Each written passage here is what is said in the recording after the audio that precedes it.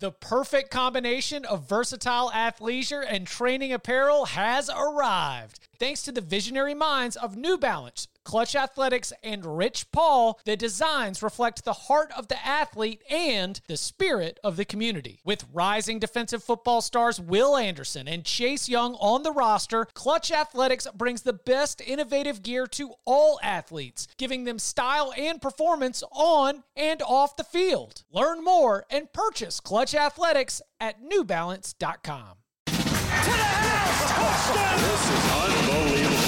Welcome to the Cover 3 podcast with your hosts, Chip Patterson and Barton Simmons. It's your call for the best college football coverage.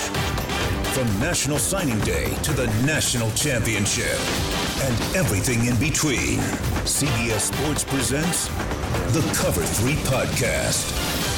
And welcome back to the Cover 3 podcast here on CBS Sports.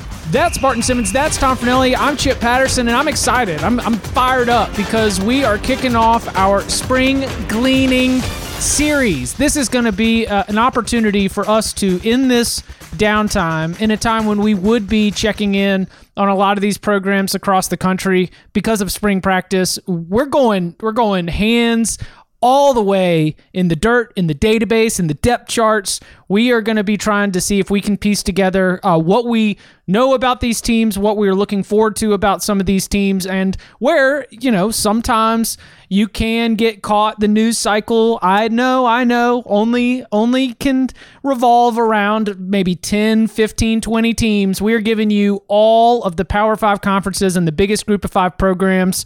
So before we jump into it, I do want to at least ask the question, see how everyone's doing. Barton, you said there are not great days and not bad days, or bad days and not bad days. How are we doing here on this Monday? It's been a decent day so far. We're still getting up at 5 a.m. every morning just to get ahead of it. Struggle. No, I'm saying like the kids are getting up at 5:20, so I'm like battling to get up at like 4:45 if I can, and the rest of the day is just it's a grind to the finish, man. I'll never take for granted preschool and Mother's Day out again. That was the real deal. Tom, how are you doing? I'm great. Every day is a gift, and yeah, no, I'm bored out of my damn mind still. I mean, there's but that was just you joking. You haven't resorted to taking Etsy art and just reciting it out loud, basically. Etsy motivational prints. You're not to that point yet. No, I mean, I might start, sewing my own clothes. I don't know, but I'm not to that level yet. I'm still in that video game, movie, TV, occasionally watching Twitch streams. What about that bass guitar? If you got that thing out again? You a bass guy? Yeah. Yeah, that would be what you would be. Like, if I had to pick what you were playing in a rock band, I'd go bass. Yeah, I'm the bass player because I'm super cool and I have rhythm. You got that low end, man. Yeah, baby. That low end. A lot of guitar over here. A lot of piano. Parker's 1 week on, 1 week off at the bank. This is her week off. I don't know if she's ready for all these home performances. Might get studio. It might be like Puffy making the band. Studio might get shut down this week, but we will march on. All right. So as we kick off the series with the Pac-12 North, I've got a question. No cheating, but you might know it as we've prepared for this. Totally going to cheat. Do either of you know how many teams had winning conference records in the Pac-12 North in 2019? Just the one, right? Yeah. Yeah. Just one. Just Oregon. Yeah. Oregon finished first place in the Pac-12 North in a runaway. They had that thing locked up with a couple weeks left to play in the regular season, 8-1 conference record. The big old tie for second place was with a bunch of sub 500 conference records, 4-5 for Washington, 4-5 for Cal, 4-5 for Oregon State. and then 3-6 Washington State, 3-6 Stanford down at the bottom. So I'm going to we want to make sure we hit all of these. We want to make sure we've got some time for all of them. But I do want to at least somewhat follow the standings as we start to navigate our way around this. So we will begin with those Oregon Ducks. Number 5 in the final AP poll, Rose Bowl win against Wisconsin.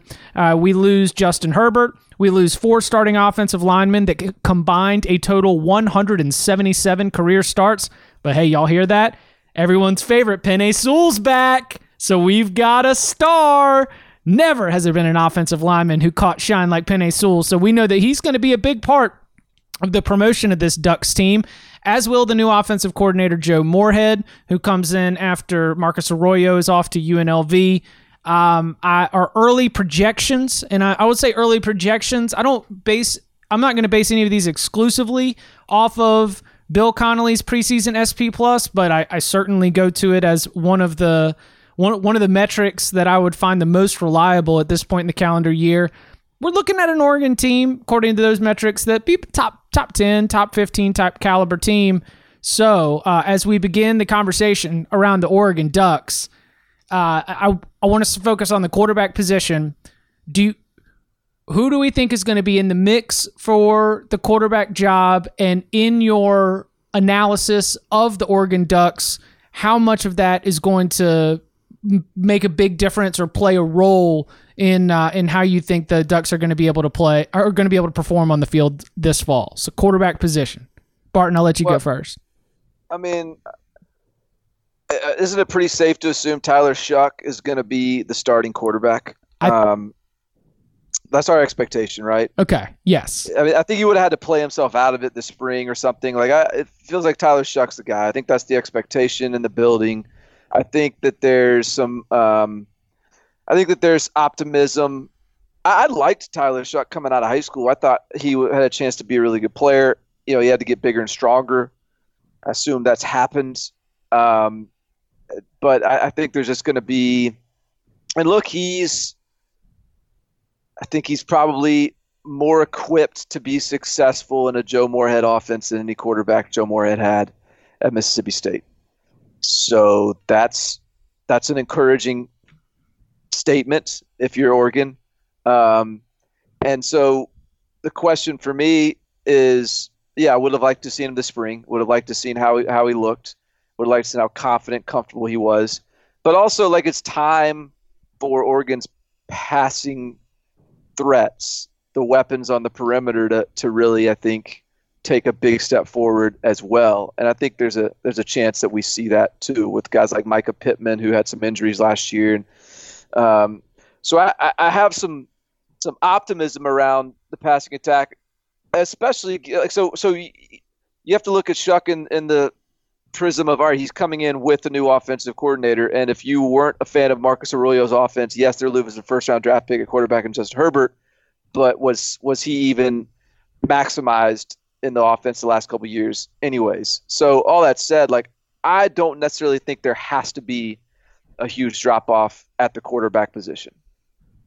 And I think the lack of spring practice is really kind of securing the job for him in a way, because he clearly had the lead going in just based on the fact that he's been there the last couple of years. He's played in actual games. He's played meaningful snaps. Whereas a guy like they had 4-star quarterback Jay Butterfield in their 2020 class, who maybe was thinking he enrolled early. Maybe he was thinking he comes on, he competes for the starting job. Well, now there's no practices for him to compete for the starting job this spring. So I just feel like in a way, it's pronounced Shuck. I always thought it was Show. Chuck. He was like I was early on the Tyler Shuck train, and so I had plenty of time to figure it out during the recruiting stretch. Well, I'm gonna call him Aw.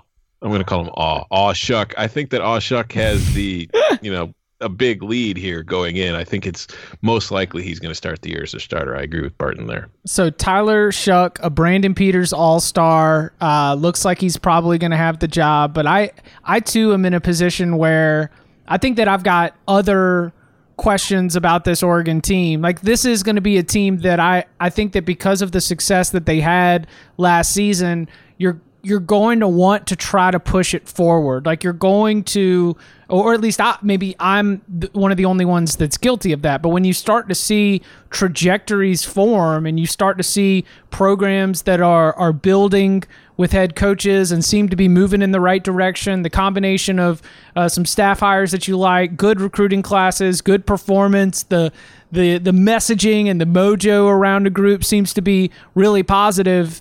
You've got you've got an Oregon team that you're like, all right, well, this should be the next step. But man, when you are losing all of that, like, you are going to have Penei Sewell, but I think that a lot of turnover on the offensive line is going to be something that's really difficult to overcome. I think that you are going to be, as we're going to continue to dive into this division, you've got other teams that were down that I do not expect to stay down. And you've got a very fascinating, like, we'll do the win totals later in the year, but you've got another season where, just like this year, where they had that Auburn game, and it was, they were right there, and it could have been a totally different season if Oregon is able to take down the Tigers. They've got Ohio State in Eugene on September 12th this season.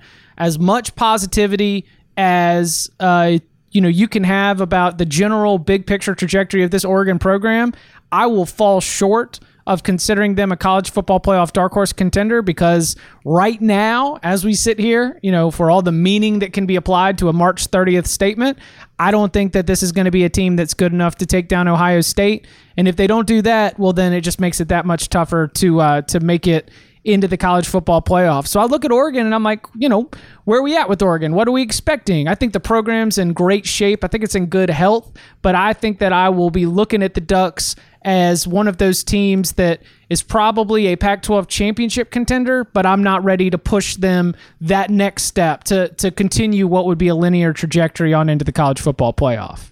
Yeah, you mentioned that Ohio State game. I mean, the week before they've got North Dakota State, which I think we all agree, not exactly a pushover of an FCS matchup. I also think that the next step for Oregon doesn't have to be getting to the college football playoffs this year. I think the next step just has to be, winning the Pac-12 North. That's a successful season, and I mean, not that that's a given by any stretch either, but this just has to be another, get to 10 wins again, get to 10-3, get to 9-3 maybe is a minimum to continue feeling good about the trajectory of the program. But you're right, Chip. I don't think this has to be a new quarterback, turned over the offensive line. This doesn't have to be a breakthrough year, but I think you want this to be another really successful year where you feel like you're one of the powers in college football. Go ahead. I do think they have a chance too to have. I mean, we focused on the offense because, like you said, I'm more worried about the offensive line than anything, because Penei Sewell may be awesome, but 4 new starters on your offensive line with that schedule early is not going to be easy to deal with. But I also think this is a team that has a chance to have a very good defense. Because everyone came back. Yeah. So if you look at this, could end up being one of the best defenses in the conference, and I think that alone is probably going to make them a favorite, just because I don't know if there's going to be a better unit in the Pac-12 than the Oregon defense. So if the offense needs time to come along, this could be one of those situations where they have a couple early. They're probably going to lose that Ohio State game. They might even lose another game at some point early on, but I feel like at the end of the season, this could be a team that's kind of really playing well. Like, you look up and they end up being the best 3-loss team, the best 10-3 team in the final rankings. Yeah. Yeah, I could see something like that. All right, let's turn our attention to Seattle, Washington, where we've got the Huskies. The transition has taken place. This 8-5, we mentioned the 4-5 conference record for the Huskies. Definitely a disappointment. Definitely a step back from where that program had been in the previous, 2 seasons or so under Chris Peterson. Chris Peterson hands it over to Jimmy Lake. We lose Jacob Eason, Salvon Ahmed on to the NFL draft. And Jimmy Lake, by his own, I don't know if the mad scientist is the right name, but what's going to be a little bit different is I am passionate about X's and O's. Oh, yes, he is. I am passionate about football strategy. It's what has driven me really in the beginnings of my career, going all the way up to the National Football League and then really taking a next step there. And so that's really what I want to do is bleed that passion over into all three phases, offense, defense, and special teams. And I think that's where we'll be a little bit different, a little bit more attacking, a little bit more aggressive. I forgot he'd put an attacking and aggressive at the end of that, because those are right there on the bingo card for an introductory press conference. But let's see, we've got other little notes here. You got Jacob Sirmon, who I'd forgotten is just a massive human being, Barton. Like 6'5", 234 pounds. Big dude. Redshirt freshman Dylan Morris and true freshman Ethan Garbers all in that conversation. Statistically, they weren't really good. They're outside of the top 50 in yards per play offense, outside of the top 25 in yards per play defense. So do we think that the mad scientist Jimmy Lake is going to be able to take chalkboard success and translate it to the field? Well, he's hiring John Donovan as his offensive coordinator, which is a little bit of an outside-the-box hire. So he went NFL, went someone that I guess is going to match his passion for X's and O's. John Donovan was James Franklin's offensive coordinator at Vanderbilt and Penn State before they made the switch to Joe Moorhead. And he was with the Jaguars ever since then. And so I think that that in and of itself is an interesting hire to try to be more attacking, more downfield. He wants to be more vertical, he said, less horizontal in both the pass game and the run game. So, I mean, that's saying all the right things in terms of like getting the fan base excited. And I'll say this too, like, so the quarterback position is critical, and among all the spring practices around the country, like this would have been one of the ones that was most interesting to parse from a quarterback competition standpoint. Jacob Sirmon, I mean, they're all highly touted, really. I mean, it's a room full of highly regarded quarterbacks. Sirmon is the senior member of the room, a guy that this time last year was in the transfer portal, and then he pulled his name out of the transfer portal. Him and Colson Yankoff were transferring at the same time. Same class. He pulled himself out. Now he's sort of got the inside track to the starting job. But, like, it wouldn't surprise me at all if Ethan Garbers, who's Chase Garber's younger brother, who's a true freshman, it wouldn't shock me if he comes in and wins the job. He had a monster senior season, like 71 touchdowns as a senior. Jeez. And so he's a guy that I think could potentially win the job. I don't have a lot of confidence in Sirmon being the long-term answer. But that's why the spring would have been interesting. Like that could have totally, I could have changed my perspective on him based on what he looked like in the spring. I will say this about Washington. They lost. So when I use Bill Conley's returning production, Washington is 127th out of 130 in offensive returning production. Mm-hmm. That said, so like you're talking about Eason gone, you're talking about Salvon Ahmed gone, you're talking about does he factor in offensive line starts in that? Do you know, Tom? Anyways, I think so, but I don't know how. Yeah. So, anyways, there's three offensive linemen gone that might be playing in the NFL next year, but I think that they've recruited. Like this will be their most talented wide receiving group from a recruiting perspective in who knows how long. That doesn't mean they're going to like pan out and be really good, because quarterback's got to hit, offense has got to click, and these guys have to live up to the billing. But I do think that there's like big athletic, talented players at the receiver position, and they've got some backs, they've got some carries last year as well. So I'm pretty fascinated with what this offense under John Donovan is going to look like. No, I can't, because you mentioned Ethan Garbers. If Ethan Garbers wins the job, Washington plays at Cal on Halloween. What if Chase Garbers dresses up as Ethan and Ethan dresses up as Chase? Then I think Washington wins, right?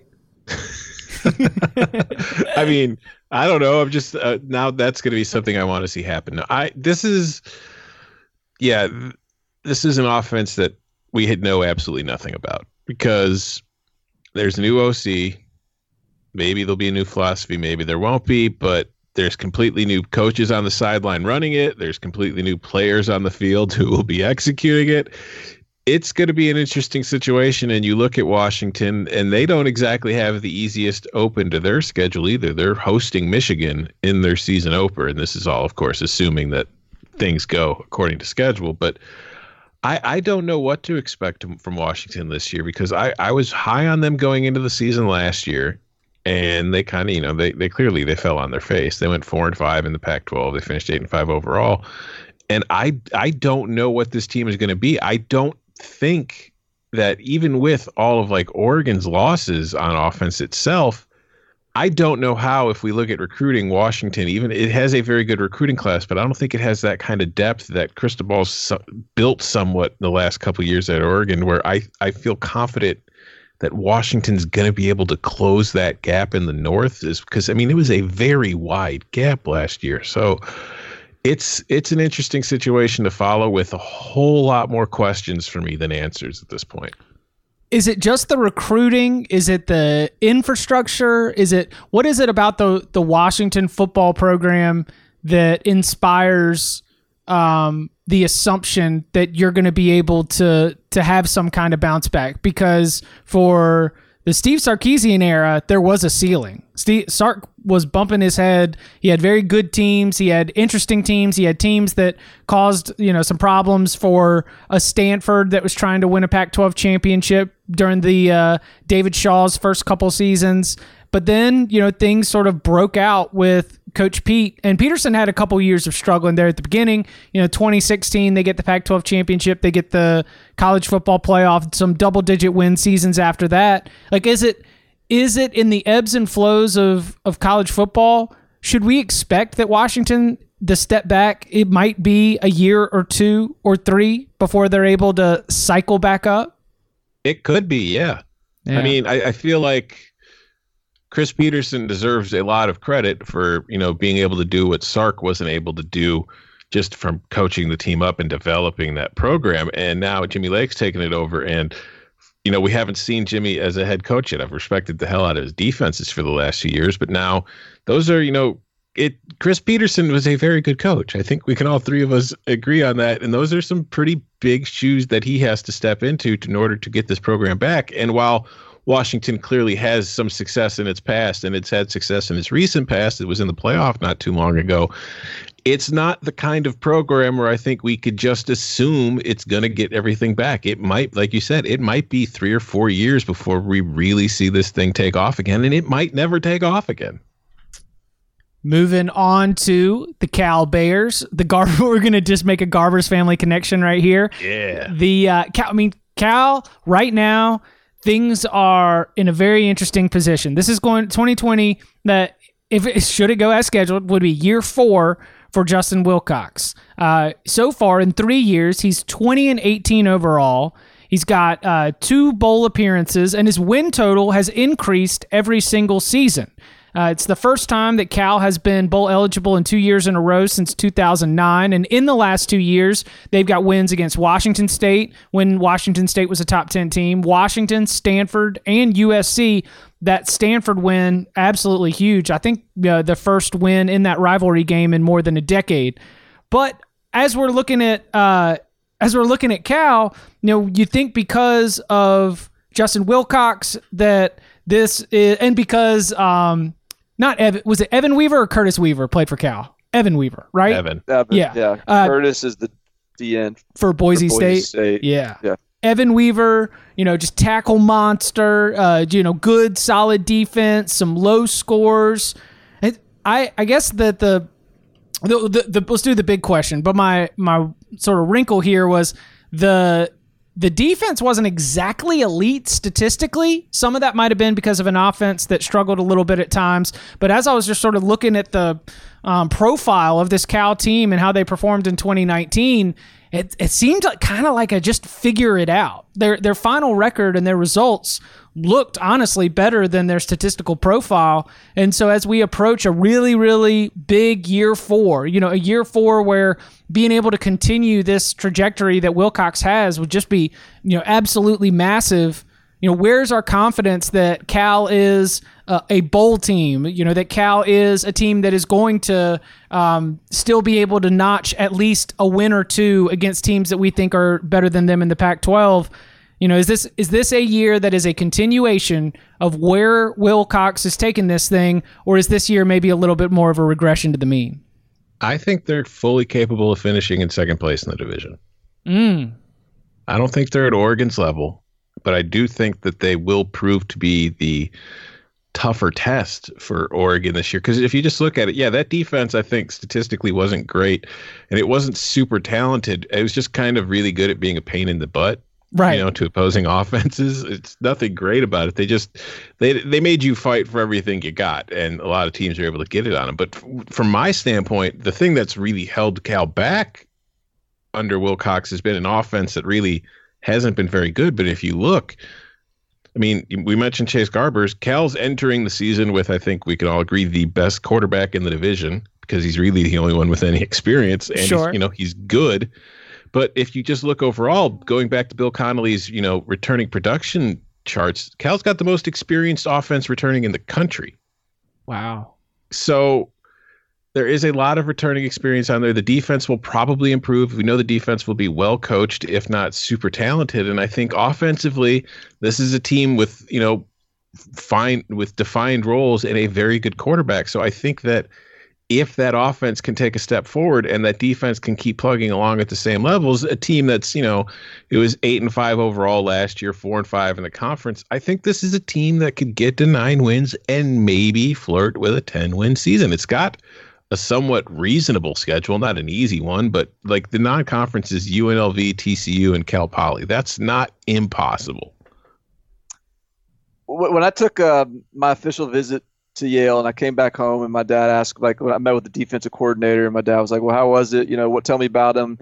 I was like, I don't know. He's kind of older guy, sort of maybe mid-60s or so. Liked him, seemed like a good deal.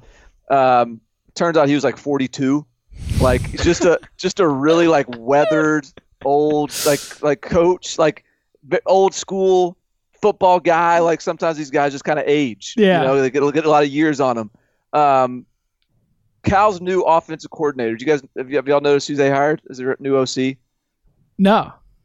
Bill Musgrave. Okay, Bill Musgrave, who has spent every year of his coaching career in the NFL, with the exception of 2 back in the early 2000s. He looks like he's another of these guys who looks like he's 70, but he's 52, and just a weathered old football coach. And but you look at his resume, and it's Raiders, Eagles, Panthers, Jaguars, Redskins, Falcons, Vikings, Eagles, Raiders, Broncos, Cal, and he looks like Paul Petrino. He does a little bit, yeah. And I just think in most situations, I would be skeptical of hiring a weathered NFL guy to come in and fix your offense, or at least sort of spruce up your offense. But none of the ways Justin Wilcox has won have really made any sense from the beginning. We've never really been able to figure out, you talked about, Chip, their statistical profile was sort of head scratching, but they found a way. They've had horrible offenses, and yet here they are, and their offense might actually be their strength this year. They've had, when you look at their offensive coordinators before this, going back to Sonny Dykes, it's been the Sonny Dykes, Jake Spavital, Tony Franklin air raid world. Then you go Bo Baldwin, who's a spread background guy, and all this paired with a defensive minded coach and Justin Wilcox, and now he's going to this Bill Musgrave NFL system. So all of it is very perplexing what it's going to look like, but I'm getting to the point where I sort of trust Justin Wilcox here. And Chase Garbers is coming back, and they've got talk about those Bill Connolly returning production numbers. they're number one in the country in returning offensive production. So I think the defense will be okay. I think the defense will. I just sort of trust them to have the defense figured out. I wouldn't otherwise be excited about a Bill Musgrave kind of offensive coordinator hire, but they've got some pretty good personnel returning, and maybe this will work. All right, so Wilcox played at Oregon from 96 to 99, and Bill Musgrave was a 4-year starter at Oregon. Quarterback from 88 to 90. So I guess they just missed each other. He came in after him. 3-year team captain, 4-year starter, led Oregon to its first bowl game in 26 years. His career passing records and touchdown records were the school's all-time leader until it was broken by Marcus Mariota. There you go. Ducks, that was boys. That was a 4th-round draft pick, Oregon, 6 overall. Old Oregon boys in the building. I think Cal. I think that you might be right. Cal might be the team with the most to be outside of Oregon. Cal might be the team with some of the most to be excited about, at least in terms of continuing in that trajectory. All right, and the before we get off Cal, we gotta give Cal a lot of love.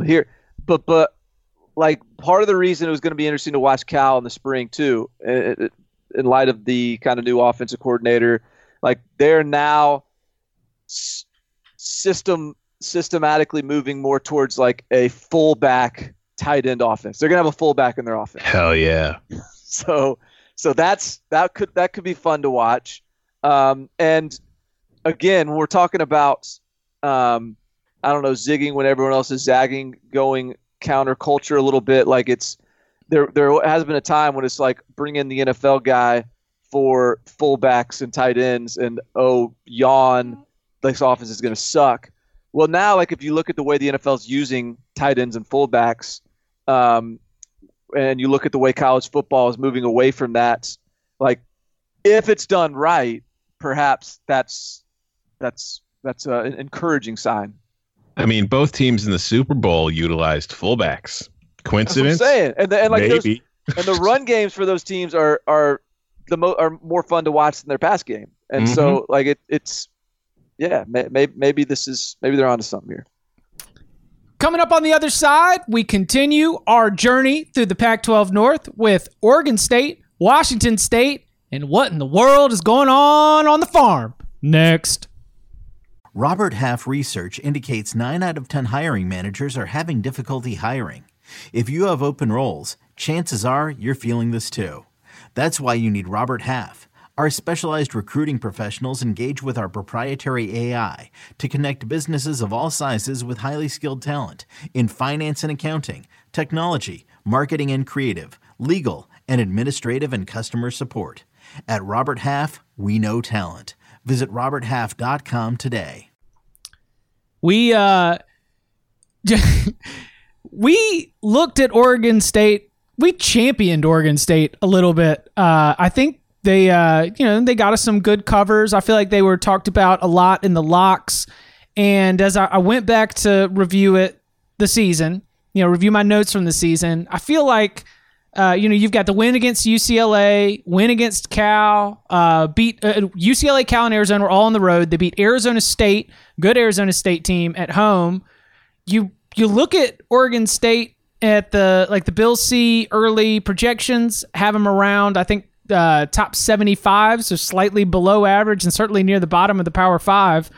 And I just have all these anecdotal memories of even when I was tuning in to watch these Oregon State games, which I will admit, oftentimes on a college football Saturday was happening in slivers. The Oregon State game was not always on a primary screen, was not always going to get what the audio was going to be. Wasn't necessarily going to be the game that we were going to be going deep dive on our Saturday night instant reaction podcasts. But man, I was like, man, Oregon State's not bad. Oregon State's a good football team. What are you able to hold on to from a tangible evidence standpoint to be able to carry forward for Oregon State to back that up, to suggest that, this this Beavers team, they lost to Hawaii early. That was tough, but of course Hawaii ended up being a team that would go on to contend for the Mountain West title. A couple breaks go differently, like the Stanford game, for example, which was really, really close and just kind of a heartbreaking loss for the Beavers there. Like, this could have been a bowl team, and this could have been a really momentous occasion for Jonathan Smith, the former Oregon State star quarterback. So, like, what is the actual, like, football identity? Because as I've been flipping through my notes and reviewing the season as a whole, I felt like it was a good season, but statistically, I don't have a lot to hang my hat on. And as I start to look ahead towards the future, I wonder if it's going to be, it's just going to be another season of moral victories.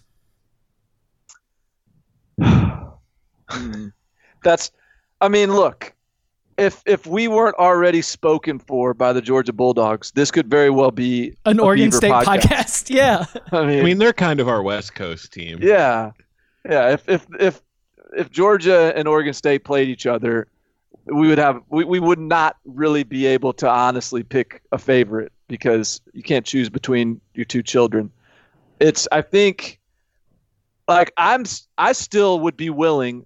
I'm a little bit scared that a lot of people kind of caught on to Oregon State late. People that maybe didn't pick Oregon State to cover the over on the win totals bet, but just people that jumped on the train mid-season after a couple of those wins you were talking about. And so there's no telling what kind of line Vegas is going to give for their win totals. But I would be a little bit tempted to just say, you know what, like, it's probably still going to be fairly low. I think Oregon State I'll just blindly bet all their games against the spread and blindly take the over on the win total. Because I just like the direction things are going here. And when you're talking about Oregon State from a like expectation standpoint, right? So like this is sort of the opposite of the inverse of Cal. Cal has, all this talent returning on offenses that have been really bad, and doesn't return much on defenses that have been really good. Well, Oregon State is returning some of the most production defensively of anyone in the country, and they're getting some guys back from injury, and they're getting some transfers eligible. And offensively, there is where they really lose a lot. But I still think Tristan Gebbia probably is their quarterback, who is not super talented, but gym rat kind of guy, kind of Ken Dorsey-ish. Now, can Oregon State put a Miami Hurricanes kind of talent around him? Probably not, but he's got some Ken Dorsey in him. And I still think that there's reason to be optimistic on what's to come there. I'm not super optimistic myself. Mm. We'll remember this. We'll remember this. This is good. Mark this down. I'm buying. I'm still going to continue to support my child, the Beavers, and you are abandoning them. Go ahead and tell me why. Listen, I was wearing my Oregon State shirt yesterday, all right? And I only wore it 2 days in a row. Quarantine life. My concerns stem from the fact that, as we've gone over, with only one team in the division finishing with a winning record last year, it was obviously a down year for the Pac-12 North. And I thought maybe Oregon State had taken advantage of that, but then I looked, and against the division last year, this was an Oregon State team that in the division's worst year went 1-4 against division opponents. Its lone win was on the road against Cal. But it lost to Stanford in Stanford's worst season at home. It lost to Washington, although it didn't get blown out. And then it lost remember the thriller against Wazoo, that 54-53 game? Yeah. It lost that one. And then it lost to Oregon 24-10 in the Civil War. And I look at that and I say, I feel like the rest of the division is going to be better than last year. At least some of the teams are. So if Oregon State struggled to beat them last year, I can't be incredibly confident that they're going to figure it out and beat them this year. And you mentioned that they have a ton of experience returning on defense, and that's true. It's just that experience needs to improve a lot, because they gave up 32.5 points per game last year.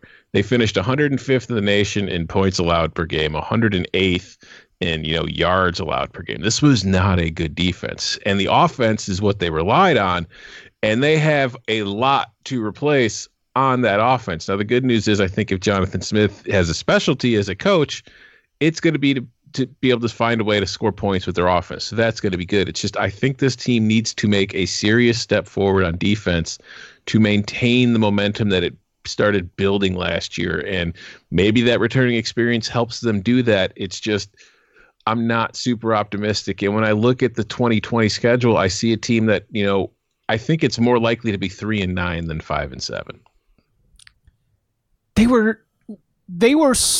Are they a year behind Cal?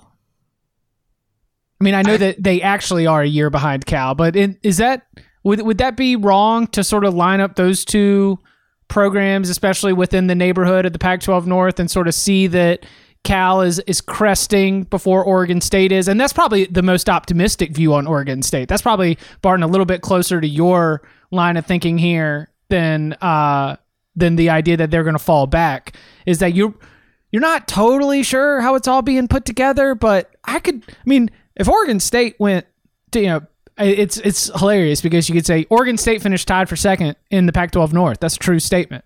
But Oregon State also went 4-5 and had a sub 500 conference record. So, which of those two sides are we leaning more towards when we're moving forward? But their win total preseason was what, 2? 2.5? Yeah. So, you got to remember how bad they were before. Oh, for sure. How low the expectations were for good reason, and how dramatic the improvement really looked. Even the games they lost, y'all rattled off the scores. They lost in competitive fashion. It was a competitive team the whole year. It didn't get a couple lucky bounces. And like I said, I have some faith in Jonathan Smith to piece together an offense, especially with the Tristan Gebbia is the type of quarterback, assuming he even wins a job. But I think they have a JUCO coming in, but he's the type of quarterback that is he's probably not going to play in the NFL, and they're probably at some point going to recruit someone better than that might take his job later. But he's the type of quarterback that can give you a bridge and keep you competitive. And I think that it's still reasonable to expect that they could still go have a 5-7 kind of year. Well, I think that when we if you're judging improvement by a team's win-loss record, it's not always linear. There could be this is a program that could still be improving and heading in the right direction, but maybe not win 5 games. It might be 4-8. It might be 3-9. So there might be a little dip, but you're still seeing signs that everything is still heading the right way, and it's certainly improved over what we saw. So I think that maybe last year's 5-7 record was awesome, and we loved the hell out of it because they were covering and we got the win total. But I think that the record could be a little misleading at the same time too. You know that our spring gleaning series is going to end up influencing Las Vegas win totals. Probably. Sure. We are that influential. We're a powerhouse. We're the first ones out. Mm-hmm. This is like Mr. Lindy from Lindy's always used to get taken out to lunch in Las Vegas so people could pick his brain. We're going to finish this series. We're going to be the best 2020 preview in the country, available in April. They're going to take us to video conference lunches. Yay! I'll wipe down all of the box lunches with disinfectant wipes. All right, let's head back to Washington and take a look at Pullman. Mike Leach leaves for Mississippi State, and Washington State brings in Nick Rolovich from Hawaii. And we talked about him when we were grading all of our press conferences. We loved that he had the jokes. We loved that he has the personality. The common thread of little bits of fun that Nick Rolovich brings has included Britney Spears impersonator and a tarot card reader that he brought to the Mountain West Media Days. But I think the thing that I'm carrying into my Nick Rolovich file moving forward is, hey, he showed up at Hawaii, a program that has had a proud history and some very, very interesting peaks throughout its time. And look, he got 18 wins in the last 2 seasons, had them as a Mountain West Conference Championship contender. But he's stepping into a Washington State team that there's going to be a little bit of turnover from everything that's happened with Mike Leach. Now, you got a couple pieces that are interesting, but I would say that in terms of his own staff hire, he hired Wyoming defensive coordinator Jake Dickert. Now, we know that the Cowboys are methodical in the way they go about their business, so scores are definitely going to be down, but this was also a Wyoming defense that was really solid, good assignment football, and top 30 in terms of yards per play defense. So as we look at, Washington State trying to avoid falling to the cellar in a hyper-competitive division where Cal and Oregon State and Stanford and Washington are all trying to take steps forward after disappointing seasons, where's our level of confidence that Washington State is going to be able to keep pace here? Because as I look at my own set of tarot cards here, I can be upbeat about the idea of Nick Rolovich big picture at Washington State, but I am willing to give him a little bit of a year zero or transition year, especially losing spring practice with all the turnover, both schematically and with personnel. I think that's very fair because, if we look at Washington State with just the transition, because everybody's going to be playing, you could look at Leach's air raid offense, and you could look at the kind of run and shoot that they're running, and you could look at the kind of offense they'll be running now.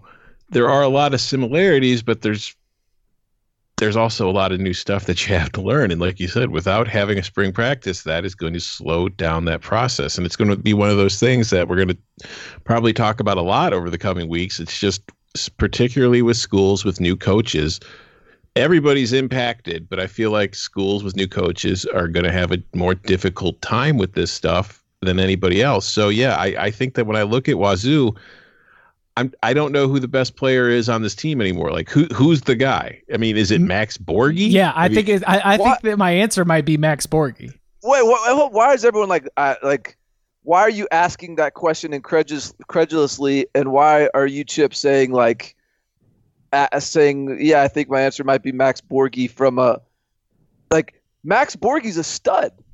He is. It's just he's also, he's not somebody you're trying to build your offense around, but he's a good player. Oh, I think Max Borghi is going to be a monster in this offense. I'd forgotten. That is your take, Barton. I said Max Borghi because he's the first name that comes to mind because he was firing off tweets after Leach left. Oh, yeah. What was was he pissed? No, he was like, oh, man, I'm looking forward to getting these rushing attempts. That's right. Yeah, that's right. I just like him. That's why I said Max Borghi. Yeah. He is, though. He's their best player. I think that's a high-quality best player to have on offense. So rock with that. So, all right, so where are you at with Washington State? Are you giving a year zero, or are you setting a bar a little bit higher? I have no idea because I never could peg Washington State from a when Mike Leach was there, I couldn't even really peg Washington State. And so I certainly don't feel like I've got a firm grip on them with a new head coach. My question is going to be, this was another watch the quarterback competition in the spring kind of deal for me. Cameron Cooper and Gunnar Cruz, I assume, were sort of the lead contenders for the quarterback job. But and both those guys are legitimately talented. But I have no idea whether they're good quarterbacks in college. I just know they have strong arms and they're big. And so there was a lot to learn on that front. And those guys had to figure out a new offense. Their offensive line is got some depth and has a lot of talent. There's NFL guys on their offensive line. They have experience at wide receiver. There's all the pieces to have a really good offense as long as there's a quarterback that is competent. That's what they played a couple quarterbacks at Hawaii last year. So maybe this is a system where you'll see the hot hands. I feel like I have less of a handle on what Washington State is going to look like defensively, even though that's where they return more experience. But that wasn't always pretty last year on defense either. So I don't know. I think this is sort of a 6-6-ish, 7-5-ish kind of team more than likely. But I think that could vary dramatically based on how good the quarterback play is. Yeah, and they do have a schedule that is somewhat friendly. I mean, their non-con is Utah State on the road, but then Houston and Idaho at home. And in conference, they're getting Cal at home, they're getting Utah at home, they're getting Oregon at home, and they get Washington at home. Their road games are Stanford, Colorado, UCLA, and Oregon State, which are all pretty winnable. So the schedule does do them some favors. So maybe this is a team that even if I still think it's kind of a year zero, it might be a pleasant year zero. Of all the teams in this division, I think Washington State, I would probably say, I agree, I've got the least handle on. And who knows? That could make it very, very exciting, but it doesn't sound like a team that I'm going to have a lock on for the win total. That's for sure. Speaking of win total locks, you, Barton, were ahead of everybody on this one. And we might have even had a win total lock fight, but you saw it. You saw it coming. You were nervous. You weren't nervous about it, but you were like, man, I don't like it. I don't like this. I don't like what I'm seeing from Stanford. And you did, in fact, hunt out. I think the win total for Stanford was somewhere around 7.5 or 7. No. I'll tell you what happened. I didn't make this a lock, but when we went through conference by conference, and we picked a win total for every conference and every team in the country, Power 5, I think the Stanford total was 6.5. And you went under. So I went under. I was like, this is so low that I am too scared to make it a lock. But yes, if I'm gonna pick a side here, I'm picking the under. And I told you were crazy. I was like, are you kidding me? Like, that hasn't happened. I said, there has not been a time since David Shaw was promoted to head coach that we've even had less than 8 wins. Like, I thought it was easy over. David Shaw won at least a share of the Pac-12 North in 5 of his first 7 seasons, including 3 Pac-12 championships, 2 Rose Bowl wins, 3 Rose Bowl appearances, 4 top 15 finishes. He's the winningest coach in Stanford history. He's been named Pac-12 Coach of the Year 4 times. And for the first time since 2008, they were not bowl eligible with their worst record since 2007. There were injury issues all over the place. At one point, I think in the UCLA game, Stanford was down to its 3rd-string quarterback and had just 6 healthy offensive linemen, with 3 of those 6 healthy offensive linemen being true freshmen. All-American candidate Walker Little knocked out for the year in September. He announced at the end of the season he will be back, and it sort of set off a little bit of momentum here because Stanford's 2017 recruiting class was ranked number 12 nationally with just 14 players. Now, Colby Parkinson has gone to the NFL draft, but the rest of that group is back, including Davis Mills, a former 5-star prospect, who was ranked ahead of Tua Tagovailoa and Jake Fromm. Now, he's dealt with knee issues, but with KJ Costello gone and Davis Mills finally healthy, he's kind of in a position to potentially fulfill that 5-star ceiling. It looks like Stanford is going to be trying to rely on a passing attack that will highlight Mills' arm. On the defensive side, I think we're still looking for that defense to be dominant as it was during the peak under David Shaw. From a star conversation, Paulson Adebo, an All-American defensive back, is going to be back. So, this Stanford team, and I guess Barton, I'll let you jump in on this from the Davis Mills side. Like, do you believe that Davis Mills is going to be able to stay healthy for the entire season? That he's going to be able to show why coming out of high school he was running right there with Tua and with Fromm? And is a passing offense, or is this Stanford offense with Davis Mills leading the way, is that going to be enough for the Cardinal to be able to dig itself out of this little rut that it got in the last maybe year and a half? Oh, I mean, first of all, the Davis Mills question, I mean, yeah, I hope so. I still think that there's a chance for him to be, I don't know if he's got a chance to be the best quarterback from that class, because Tua Tagovailoa turned out to be a pretty darn good one. But I still think there's a chance he could be a 1st-round kind of talent. certainly an early round draft pick kind of talent. He just got to stay healthy, and he's got to have a competent offense around him. And I think the things that are encouraging if you're Stanford is they return a lot of the playmakers on the perimeter at wide receiver that were a strength. I mean, David Shaw told us that was sort of why they were throwing it so much, is because they were playing to their strengths. So, all right, they get those guys back. You mentioned Walker Little returns, but they also have like Devery Hamilton, Henry Haddis, Dylan Powell, 3 offensive linemen transferring to Power 5 programs that I assume a couple of those guys would have or could have started. So like the offensive line depth still isn't what they want to be. So that worries me a little bit. And I just think generally we're still in this decline. Generally speaking, like the decline is continuing for Stanford. I don't expect this to turn around this year. Only because, like, what indication have we seen that it will? Right. And what's, the same reasons that I was sniffed out some crumbling foundation there was what? Shannon Turley, their strength and conditioning coach, was gone. Mike Bloomgren, their offensive line coach and offensive coordinator, was gone. As those guys left, some of the toughness seemed to leave too. Some of the, certainly some of the identity seemed to leave. Now, when you look at defense, like there's like an area where they don't seem like they have a lot of depth and strength is the defensive line. Like remember back in the good old days when Stanford was really good, like the defensive line was pretty sick. Like those guys were nasty up front, and I'm not really seeing that right now in a significant way. And so, like all the same things that I was concerned about are still there.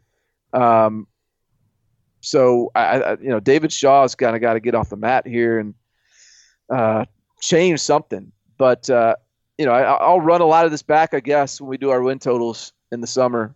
But I was hoping to see some of this answered in the spring for sure. Yeah, I mean, this is a team with, if you compare it to the rest of the Pac-12, this is a team that has, up there with Cal, but probably more so overall, the most returning production. So it's a veteran team, so that they don't have that excuse. And I think a lot of it's going to come down to, you spent a lot of time talking about it, Davis Mills. I think that if he can play, stay healthy, and play to the level that got him so rated so highly as a recruit, then that's going to cover a lot of problems that Stanford has. If he doesn't, then all those flaws that Barton's been telling us about for a year, those things, those like little cracks right beneath the surface that are starting to show up, are just going to get, more and more visible, and you're going to see worse results on the field. And I'm not, Chip, you mentioned that, Washington State is probably the team you have the least sense about going into next year. I'm kind of there with Stanford. It's like, I really don't know, because I was caught very much, even though Barton warned me, I was caught very much off guard, but by what I saw from Stanford last year. So I'm kind of entering this year in okay, I'm not even trying to come up with a conclusion. I just kind of want to see what happens. Well, because can I tell you what the Stanford team reminds me of right now, or like what the Stanford program reminds me of? Yeah, late tenure Brett Bielema, Arkansas. Like the window's closed, they're lost, and they're like grasping for straws. Y'all remember like the early Arkansas days with Brett Bielema was physical up front. It was Sam Pittman was their offensive line coach. It was, they were providing this physical team that could hold up against the powerhouse in the SEC West. And then they got, what's our boy's name, who went from Alabama, was Miami offensive coordinator last year. Dan Enos was their coordinator. He left his Central Michigan head coaching job to be an offensive coordinator at Arkansas. And they started throwing it around, and they were playing to the Allen brothers' strengths at quarterback. And it felt like they lost their way a little bit as they got caught up in the spreadization of college football. I mean, David Shaw's a smart guy. I don't doubt that, but it feels like he's getting caught up a little bit in the spreadization of college football. My sort of the most pessimistic side of this, My most pessimistic view of Stanford is that the window is shut, that it is unrealistic and unsustainable for Stanford, let's zoom all the way out, look at the whole history of Stanford football. It is unrealistic to expect that Stanford's going to be able to maintain that kind of consistency and that kind of success over long stretches of time because it's Stanford. And that is that is in some ways sort of unfair broad stroke generalization. But that is at my most pessimistic the way that I'm looking at this. They had a moment, they had a run, but guess what? There's other teams. Stanford doesn't play in a vacuum, and everybody in that conference and everybody in Stanford's world is trying to get theirs and make sure that they don't get beat by Stanford so that they can be the one on top. That you just can't expect that a program like Stanford is going to be there forever. The most optimistic part of me says Walker Little's an NFL player. Paulson Adebo's an NFL player. Davis Mills might be an NFL player. There might still be some depth issues, but there's too many true difference makers on that roster for this to be another year of Stanford not only falling maybe short of expectations, but missing the bowl season entirely.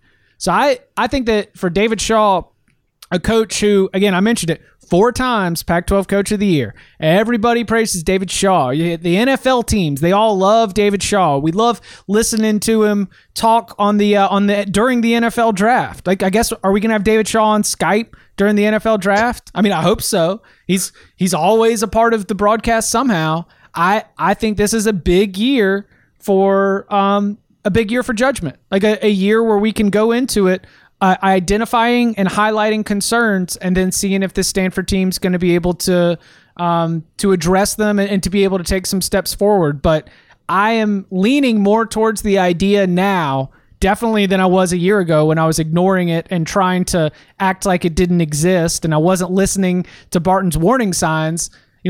I'm starting to believe more now that expecting a return to that glory or return to that era where basically every other year you're playing for a Pac-12 championship. I just think that the rest of the division is getting better, and Stanford is just not sustainable to expect that level of success at that program. I also think Oregon really hurts because not only is Oregon loading up as far as talent-wise, but they're playing a very similar style to the style that made Stanford what it was. And I think that kind of physical bully ball, if you're going up against Oregon every year and they're playing the same way, but they're doing it with better players. Yeah. But like going back to that Cal thing, like Cal is cycling, it appears, back to, again, fullback, tight ends. Maybe they're trying to be a little more bully ball. And look, I guess Stanford still has a fullback position on the roster, and that's technically still who they are, but it felt like they got away from that some last year. And I just wonder if they've got the, offensive line depth person. Like, you remember when, I don't know how long ago it was, but like Stanford would roll out these like 8 offensive line packages on the goal line, and it was awesome. And I don't even think they have the bodies to do that anymore. They certainly didn't last year. And I don't think they've revamped enough to do that this year. That was what you built Stanford on. That was what their success was standing on, was that kind of mentality, and they just can't do it anymore. So until Stanford can do that again, until they can go against the grain and be that team that is you're preparing for spread, and oh damn, now we got to play Stanford and their fullbacks and 7 offensive line packages. I don't think. It's like Stanford is never going to be the type of team that recruits the type of players to where they're going to win going head-to-head, throwing it 35 times a game. Stanford, the team that missed the bowl season and went 3-6 in conference play, and definitely the one that got the most amount of minutes on this podcast. It's just the way it goes. I enjoyed this a lot. I look forward to doing this. We're going to continue to be cruising through the Power 5 conferences, as you could probably guess. Coming up later in the week, we will have the Pac-12 South for you. Deep dives on all those teams, including our questions for Clay Helton, Chip Kelly. Remember, UCLA will have an advantage if we're playing in empty stadiums. They've done it a lot. You can follow him on Twitter at Barton Simmons. You can follow him at Tom Fernelli. You can follow me at Chip_Patterson. Gentlemen, thank you very much. Thank you.